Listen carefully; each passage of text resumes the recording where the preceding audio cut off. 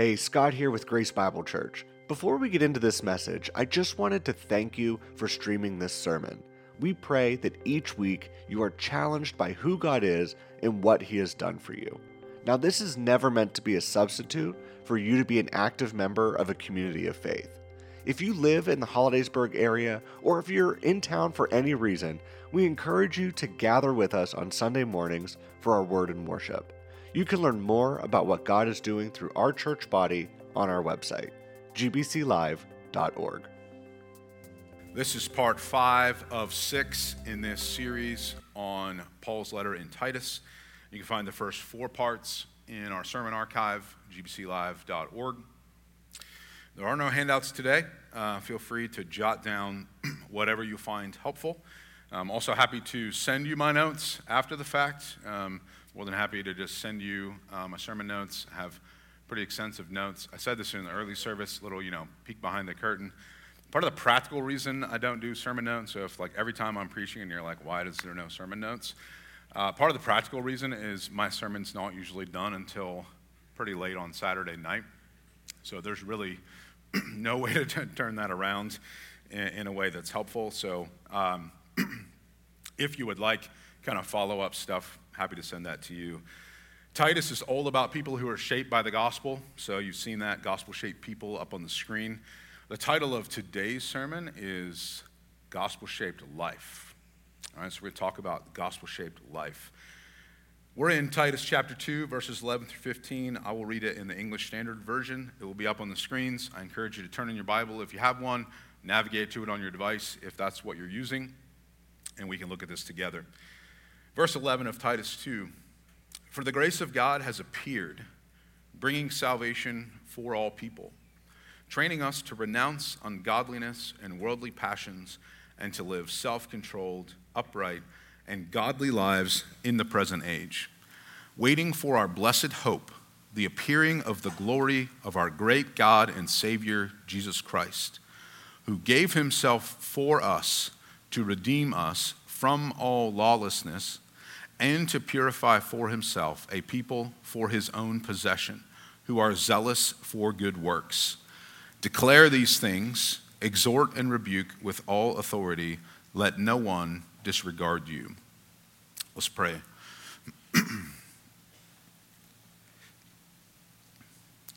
Father, we come to you today. We are humbled to be gathered in your presence. We are amazed at your grace that is for us, that rescues us, that empowers us. Father, we know that you are a God who is infinite in wisdom. You are infinite in power. You are not lacking in anything. We are not dependent. You are not dependent on us, but we are dependent on you in every way. And so we ask, as we look at this text, as we see what you have for us in your word, that your Spirit would draw out the things in our hearts that are not like you, that are contrary to you. I pray that you would encourage us with the good news of who you are and what you've done. Pray that your church would be strengthened, your people would be encouraged, and we ask these things in Jesus' name. Amen. So one of my favorite things about summer is hanging out with my kids. So my guys are starting school tomorrow. I know a lot of people are starting school this week. That's actually one of my least favorite things about summer is that it comes to an end. So I don't get as much time with my kids. So one of the things that my boys and I were able to do this summer was build Bluetooth speakers. So I kind of had this plan, and the boys were wanting to do it, and I was like, hey, we should try this. And so essentially you can buy the components, the electronic components, and then you make the housing out of wood. So that's what we proceeded to do. So that meant that the boys were learning some new skills. They were learning some table saw skills, so Dad was cringing a little bit with that. But we kept all our fingers, so that's a plus. Learned some router table skills, so and along with some other things. So basically, learning to do some things that they hadn't done before. And so as I was thinking about that in terms of tying things in with what we were talking about today, imagine if I took the boys out to the shop, showed them how to use a table saw, taught them how to keep their fingers, make the cuts, here's a router table. This is what a box joint jig is. This is how we're going to use it. So I tell them all that stuff, and they say, all right, that's it. Then we go back in the house and never use it. They're like, well, Dad, why did you show it? Oh, I just wanted you to know. Yeah, but we want to make something. Like, oh, yeah, we're not really going to make anything. It'll just be good for you to know. That wouldn't make any sense, right? That'd be pretty pointless. You learn things like that in order to put them into practice, in order to use them.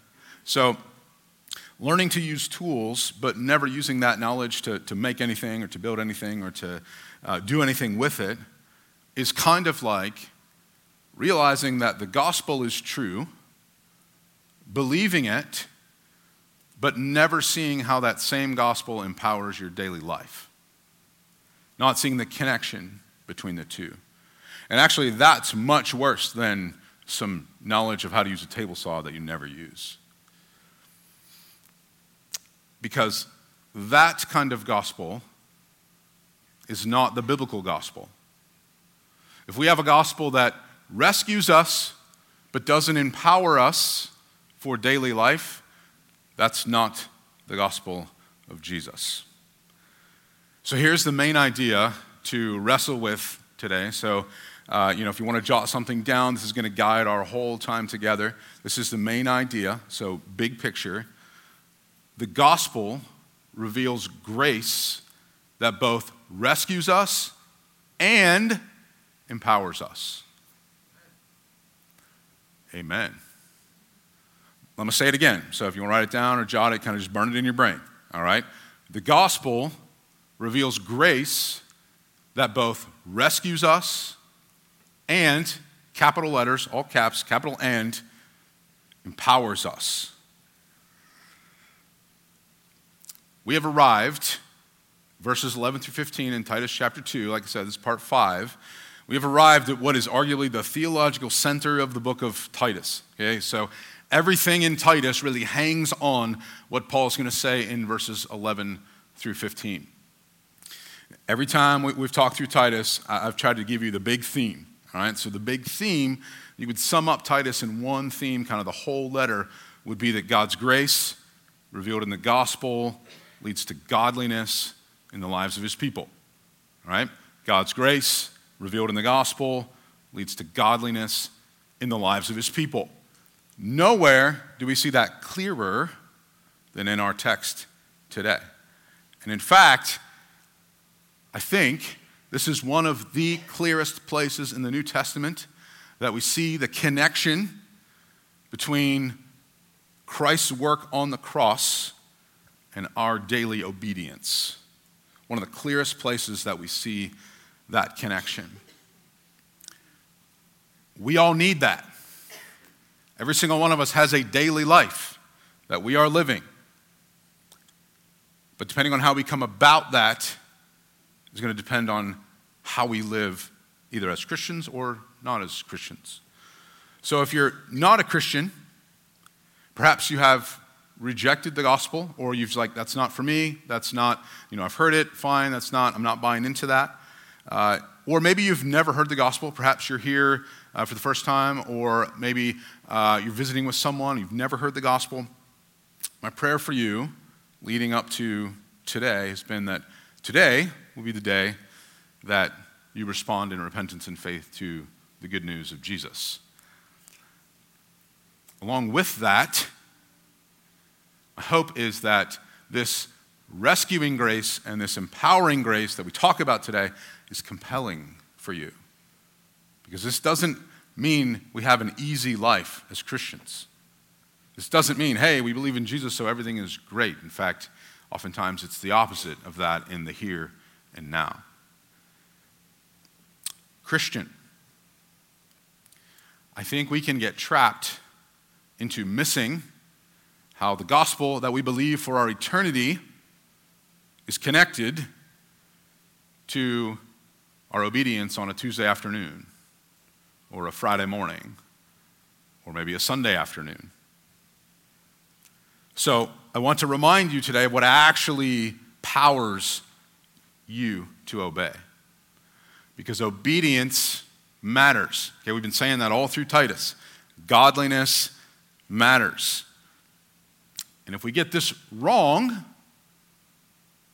at best, we end up heaping guilt and burdens on each other or on ourselves. And these are guilt and burden and shame that Jesus has already taken away at the cross. So that's at best. At worst, if we get this wrong, we miss the gospel. So good works matter profoundly, but not just any good works, gospel-fueled good works. All right, we said godliness. That's what Paul's been talking about in Titus. All right, so Paul does something in chapter 2 that he doesn't typically do.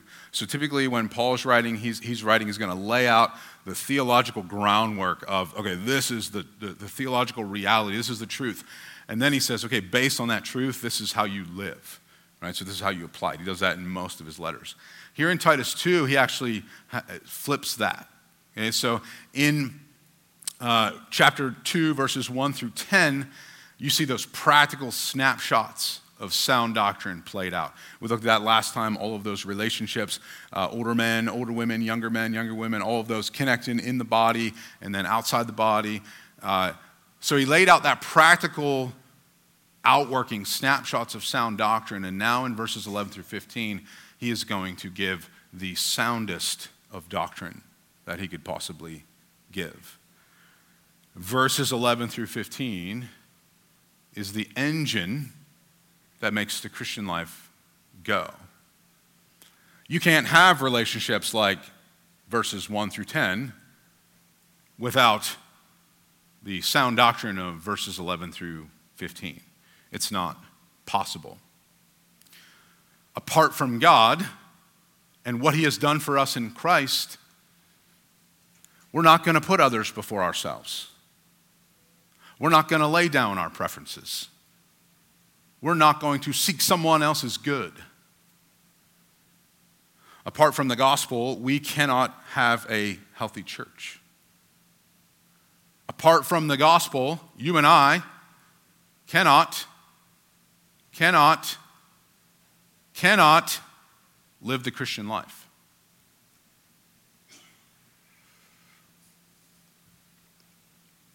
And we know that. I would say, at least for the most part, we do. But I'm not sure we know that like we think we know that. So Paul does something here that I didn't see until I looked at this week. I love the way he arranges this text. So we read verse 11, and you see grace that appears. And that's the first coming of Christ. And he's going to unpack that when we get to verse 14. Grace that appears, first coming. In verse 13, you've got glory that will appear, which is the return of Christ. But in between those two appearings, you've got textually in verse 12 and actually, like in this present age, this thing we call the Christian life.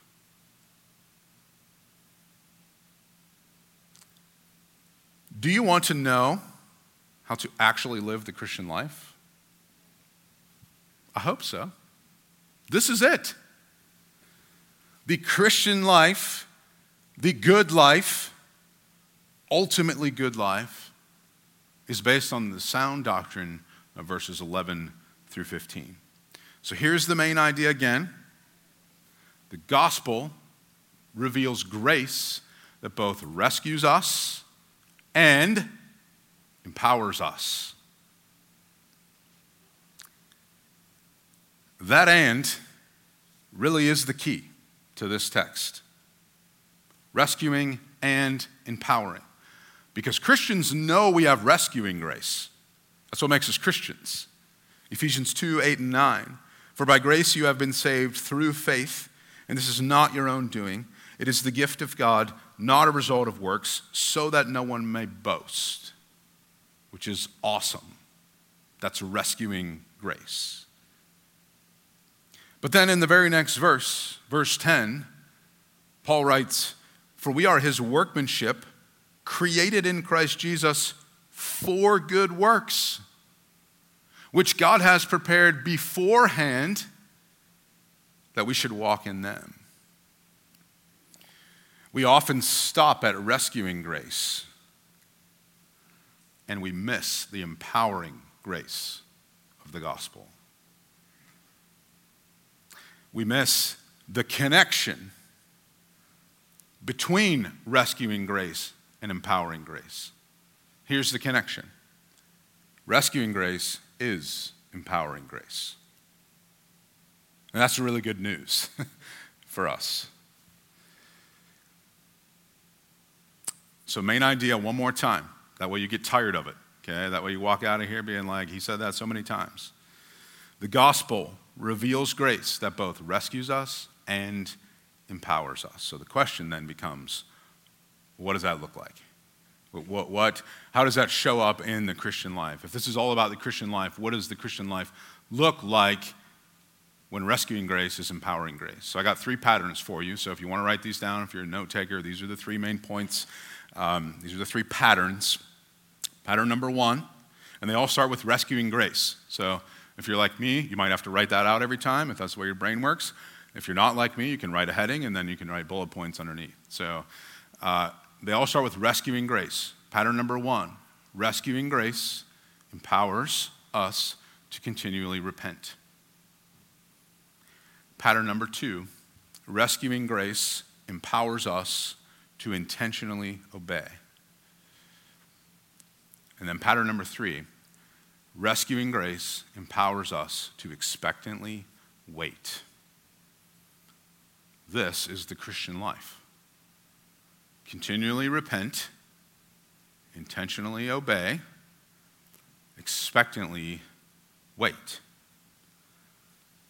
But you cannot do these things apart from the work of Christ on your behalf. You cannot do these things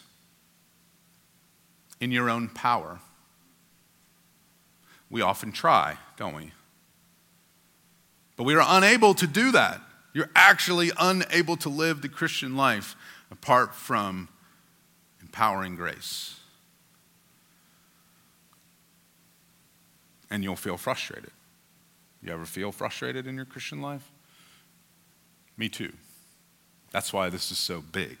That's why this is so huge for us to wrap our minds around. So with that massive introduction, here's pattern number 1. Okay, I really want to set the stage for you so you understand where these fall. Pattern number 1 is rescuing grace empowers us to continually repent. Verse 11. For the grace of God has appeared, bringing salvation for all people. And we'll stop there for now because there's, verse 12 is going to get us into a lot, but there's a lot to kind of tackle right here. So Paul starts with a conjunction for. And so one of the things that's harder maybe for us to remember, but you got to keep in your mind is that even though we split these passages into 2 sermons, like the first part of chapter 2 and the last part, and in some cases multiple weeks between the 2, this is all one thought. Okay, so chapter 2, all one thought that Paul is writing. So that 4 clues us into the connection with what he has just said about the relationships within a healthy church, within the body of Christ in verses 2 through 10. It's only because of the grace revealed in the gospel that those relationships can happen, right? And so here's the theological basis for that, is verses 11 through 15. So let me give you kind of like a quick definition of grace, because we're going to throw grace around a lot, right? We talk about grace. We sang a lot about grace today, which is awesome. Our church is named Grace Bible Church, right? So probably a good idea to have an idea of what grace is. So here's kind of the quick definition, all right? Grace is God at work in those who don't deserve it, right? God at work in those who don't deserve it. So rescuing grace is God's work specifically through Christ and what Christ did on the cross that is given freely to sinners who believe. That's what we mean when we're talking rescuing grace. It's grace that rescues sinners from their sin. Empowering grace, because we're connecting the 2, right? Empowering grace is when the Spirit takes rescuing grace and applies it to the life of the people of God. And what I want to help you see is that's happening, and it's going to happen because of what Christ did on the cross. It's not a wonder if that's going to happen. This is the kind of grace that brings salvation for all people.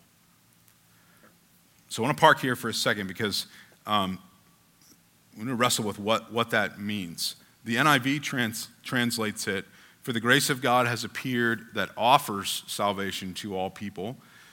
The NLT translates it, "For the grace of God has been revealed, bringing salvation to all people," so similar to the ESV. The New King James says, "For the grace of God that brings salvation has appeared to all men."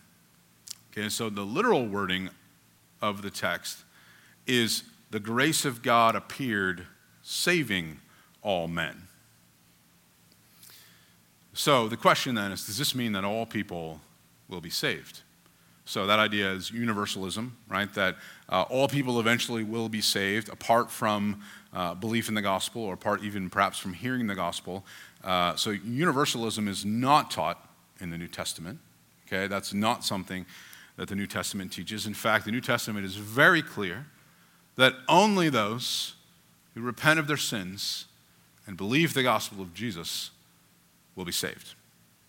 Over and over and over again, that's what the New Testament teaches. So, if it doesn't mean that the grace of God appeared saving all people, if we know that all people aren't saved, what does this phrase mean? So I'll remind you, words do not exist in a vacuum, right? Meaning is determined by context. So you guys know this to be true. You could use the same word in two different contexts, and it means two different things.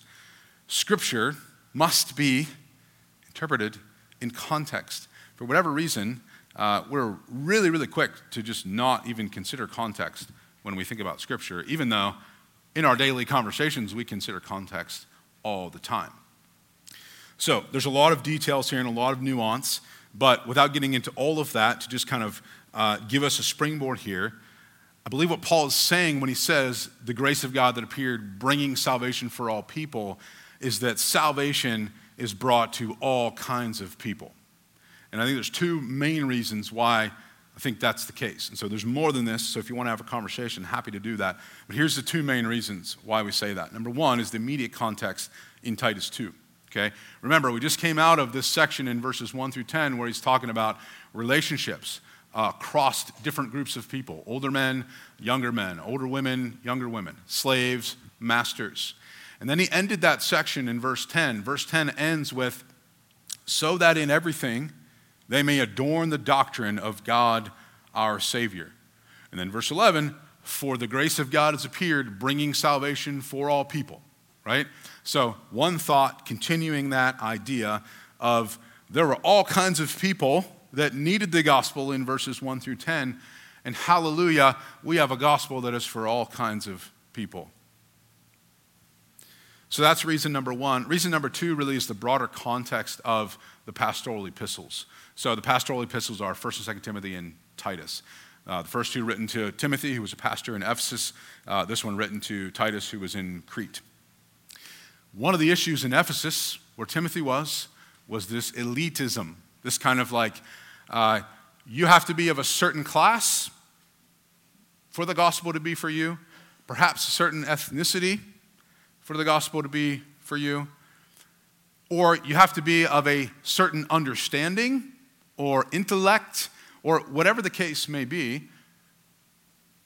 Which is why in 1 Timothy, Paul says, you need to pray for your secular rulers. You need to pray for the Gentiles. So often when we read a text like Titus 2:11, we can kind of think immediately to things like, well, does God save all people? Or, we think about things like election or predestination or those kinds of things, or maybe the lack thereof that we see in this text. And we kind of forget about the context of what he's actually getting at and what he's addressing. So Tim Chester puts it this way: God does not save all people, but he does save all kinds of people. So we all need to live in a way that commends the gospel to all kinds of people. So quick application here for us: are we living in a way that commends the gospel to all kinds of people? Maybe even people who aren't like us in one way or another. I think this is actually some of the power of the relationships that Paul unpacked in verses 1 through 10. Right? Older men need to be saved. And we have older men that believe the gospel. Younger men need to be saved. And we have younger men that believe the gospel. Older women need to be saved. And we have older women. You get the idea. Employers who aren't fair need to be saved. Elected officials that we disagree with need to be saved. Do we pray earnestly for the salvation of all kinds of people? Do we realize the beauty of the gospel of God? It does not make a distinction between Jew or Gentile anymore, which is really the entire context of the New Testament. The mystery that's been revealed is that the gospel is not just for a certain segment of the population. It's now for all people, which is awesome. Glory to God. So that's the grace of God that has appeared. So let's look at verse 12, because this gets us into our continual repentance. Training us to renounce ungodliness and worldly passions. Ungodliness is godlessness, which is really the root of all of our sin, like the absence of God or the opposite of God. And then worldly passions is kind of like the fruit that flows from that godlessness. So you've got kind of like the root of the sin and the fruit. All through Titus, we've seen that godliness characterizes the Christian life. So then to say ungodliness is like to draw that stark contrast between the two. Ungodliness would be anything not fueled by the gospel. So if godliness is fueled by the gospel, ungodliness is fueled by all kinds of other junk. But notice in verses 11 and 12, what trains us for this pattern of life is grace. It's grace that trains us to both renounce the root of sin and the fruit of sin. To deny it. To refuse it. To disown it. The language is strong here. To run from it. To turn from it. The Christian has no business dabbling with anything ungodly. So this is not a one-time thing. When you become a Christian, it's like a one and done. This is a pattern of life as a Christian. The biblical word for this kind of pattern is repentance. It's a change of heart and a change of mind. It's a whole heart reorientation. Hear me on this, because I think sometimes we mistake repentance for just being sorry for our sin. You know, we got lots of kids in here of varying ages. Kids, you don't have to answer out loud or raise your hand, but have your parents ever said to you, if something happens between you and your sibling or you and someone else, like, go tell them you're sorry? Wait, come here. Go tell them you're sorry. What happens usually in that situation? I'm sorry. You're not sorry. Typically, right? You're saying sorry because your parents said you had to say sorry, right? I do that too, okay? I use that parenting tactic. I'm not saying it's good, right? But give us some grace, kids, right? Because what we really trying to do is we're trying to get you to come to grips with your sin. We're trying to get you to wrestle with repentance, okay? So it's easier to say, tell them you're sorry. I like to think, tell them you're sorry, handle that situation, right? But that's not generally how that goes. We're talking wholehearted reorientation is what repentance is.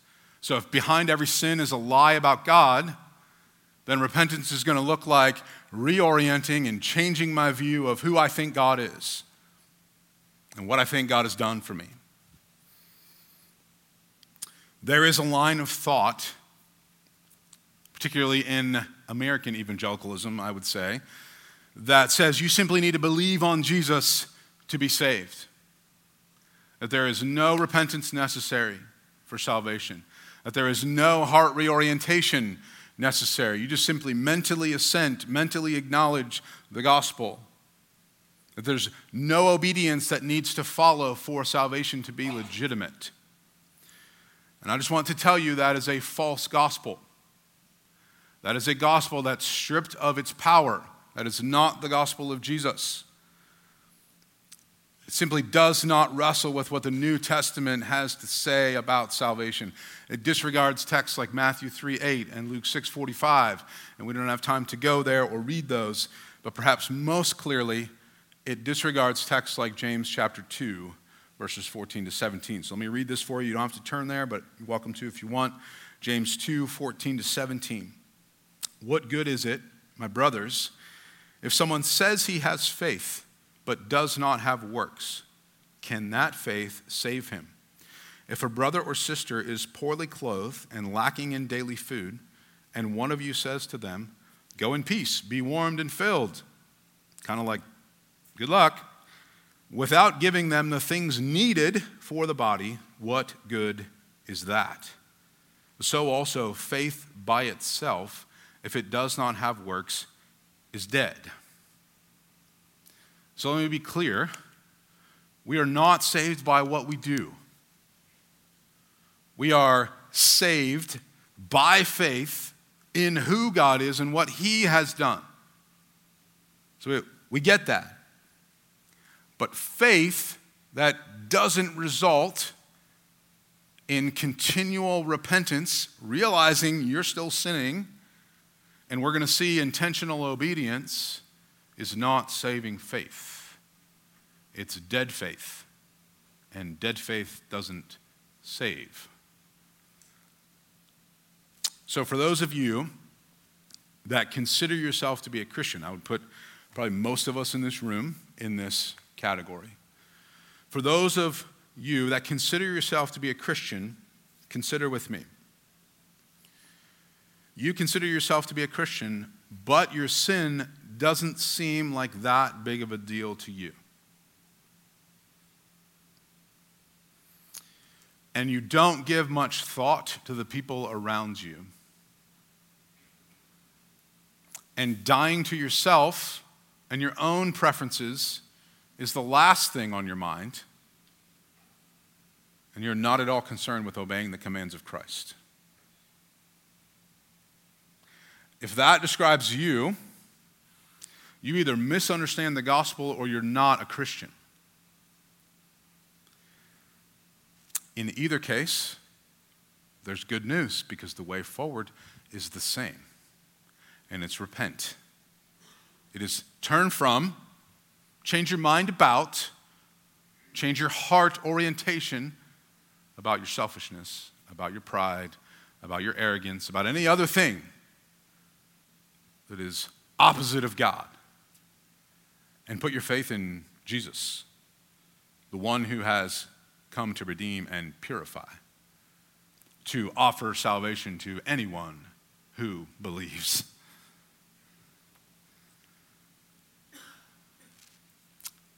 If rescuing grace empowers continual repentance, what does that look like? How does that show up? I'll just try to help you see this. It's hard to do in this setting, but let me try to unpack this a little bit. It looks like uncovering sin that's rooted deeply in our hearts. It looks like not settling for fruit-level conversations. It looks like honest, difficult heart work, oftentimes around the table with other Christians. Instead of, well, I just got to stop being angry, the question becomes, why am I so angry? What is making me angry?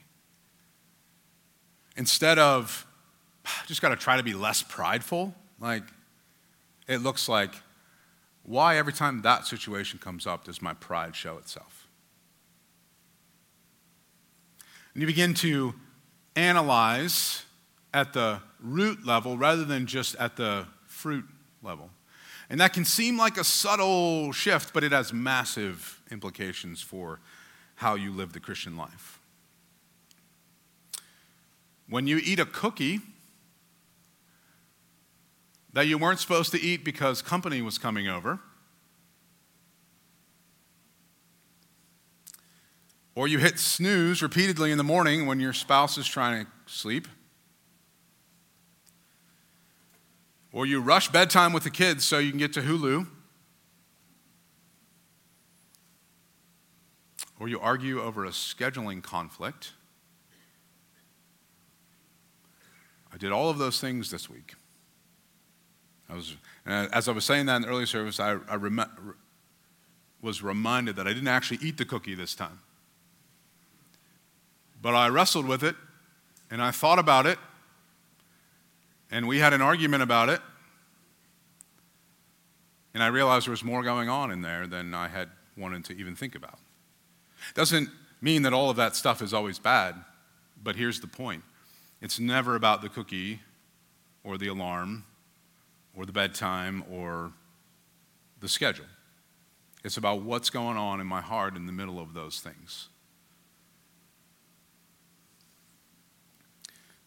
The grace of God is that he uses cookies and alarms and schedules and things to bring out the idols of our hearts. We have to fight at the level of desires. The battle is at that level. So once God's grace brings something to the surface, like uses a stupid cookie to bring something to the surface, we have to own what it is. Ultimately, a lie about the character of God. Somehow he's not sufficient, or he's not glorious, or he's not good, or he's not gracious, or he's not fill in the blank. Whatever truth about God that you are not believing in that moment, you might say, how is not eating a cookie or eating a cookie have anything to do with God? And trust me, every decision you make has something to do with God. We're just not used to thinking that way. Daily repentance means abandoning the unbelief and trusting again in the sufficiency and the beauty of Christ for you. Believing the gospel for eternal rescue and daily life. Jesus is everything that we cannot be. That's the gospel. He obeyed perfectly on our behalf. We know this as Christians. But do we see the connection between his obedience and his work on our behalf and our obedience? Make no mistake, Christian, this is a battle. And it is a battle that you will fight the rest of your time on planet Earth. The Christian life is a life of repentance. John Owen, in his book, Overcoming Sin and Temptation, says this: if you are fighting sin, you are alive. Take heart. But if sin holds sway unopposed, you are dead, no matter how lively this sin makes you feel. Take heart, embattled saint. We don't talk like that anymore, but I'm going to talk like that. Take heart, embattled saint.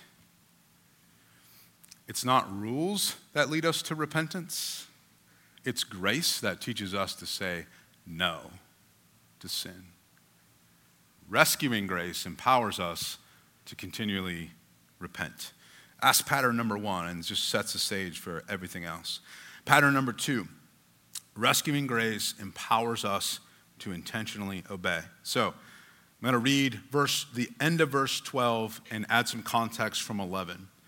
For the grace of God has appeared, training us to live self-controlled, upright, and godly lives in the present age. So you read that, grace appears, training us to renounce and training us to live. We are not just continually repenting, we are intentionally obeying.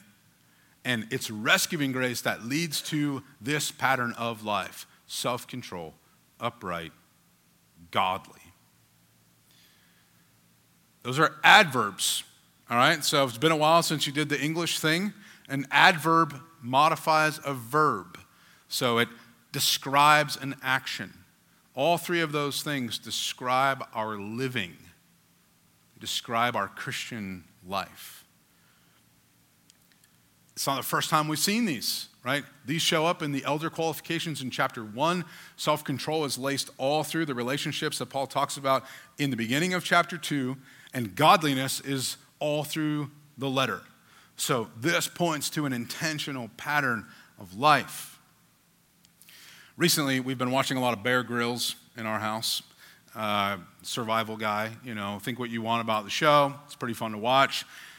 One of the survival skills that he talks about on there is navigating with a compass. So I've done some compass navigation in the real world, and one of the things you have to understand about a compass is you have to continually check the reading.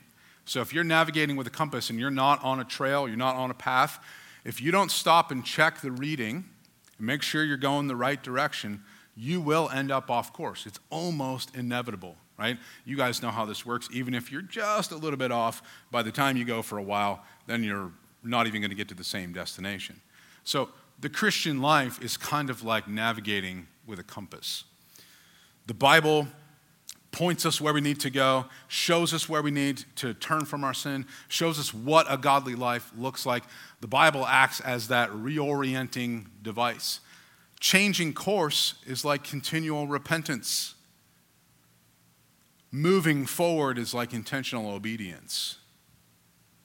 So, if you think about it, when you're navigating with a compass, you get it out and you check and you say, oh, okay, we got to make sure we go that way. Hey, we should go that way. But you never move. It doesn't help you at all. You actually have to not only know the right way to go, you actually have to physically walk it, right? That's the rhythm of repentance and faith in the life of the Christian. You have to course correct, turn from your sin, and then you have to obey. You have to trust. And you move, you work, you act.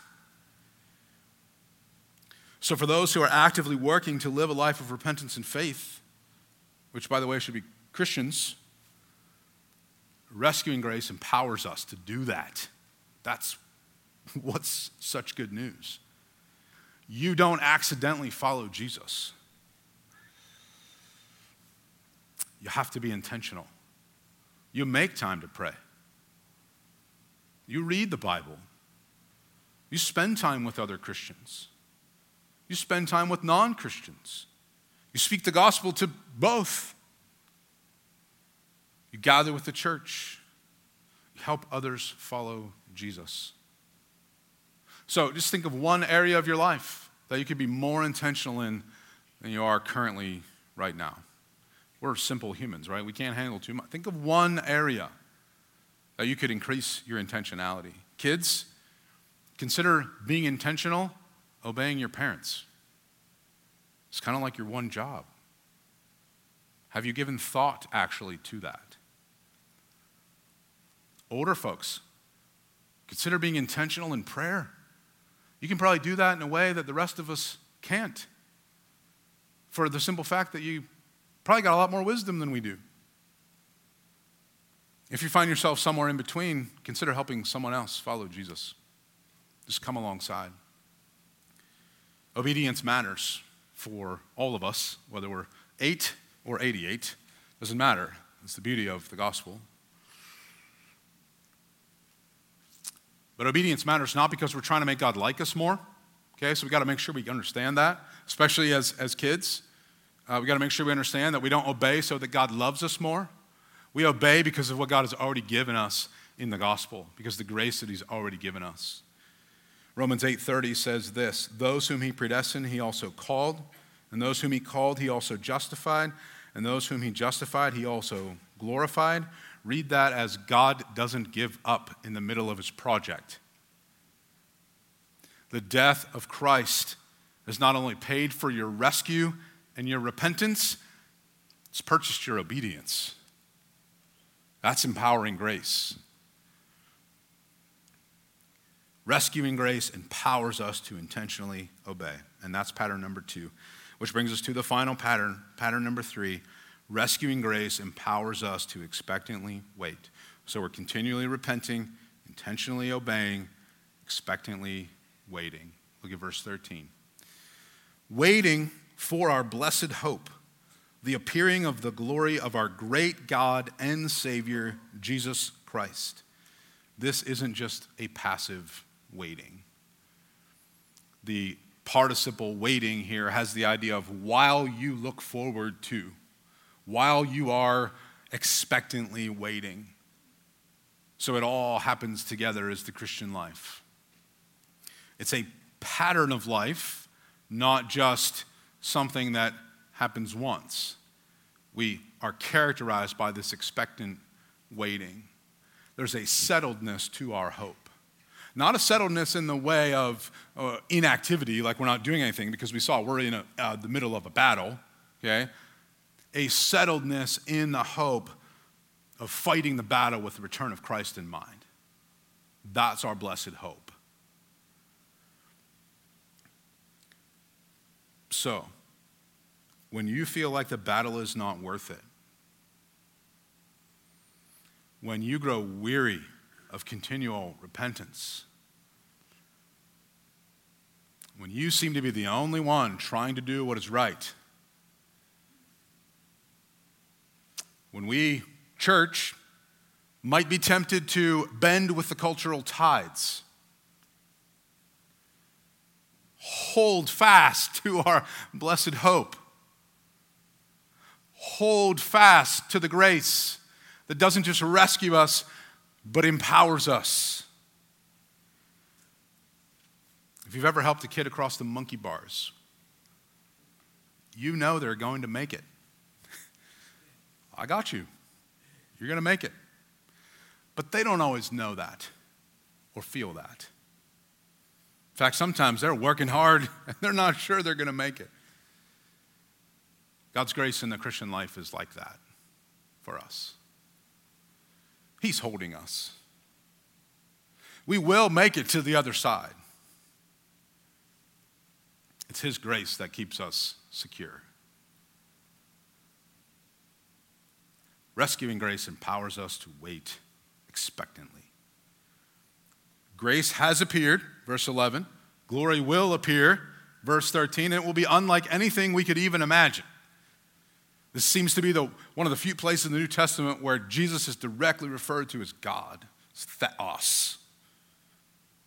Usually, the deity of Christ is taught in other ways, not such a direct connection in the New Testament, but here it's just our great God and Savior, Jesus Christ, and that's going to be glory, like we can't even imagine. Brothers and sisters, there is an end to our striving. But that end is not a place. It's a person. That end to our striving is Christ Himself, our blessed hope, who will appear. Christ Himself, verse 14, who gave Himself for us to redeem us from all lawlessness, ungodliness, and to purify for Himself a people for His own possession who are zealous for good works. Verse 14 is the rescuing grace that appeared in verse 11. This is substitutionary atonement. Jesus died in our place. He died to rescue us, to make us clean, to make us His people. We belong to Him. So that we can be passionate. It says zealous. You think of a zealot, you think of a person who's crazy. For what? For good works, for godly living. How do we commend the gospel? Godly living. How do we live godly? Rescuing grace that empowers. I love the connections that Paul is making here. And this verse 14 rings of the whole Bible story.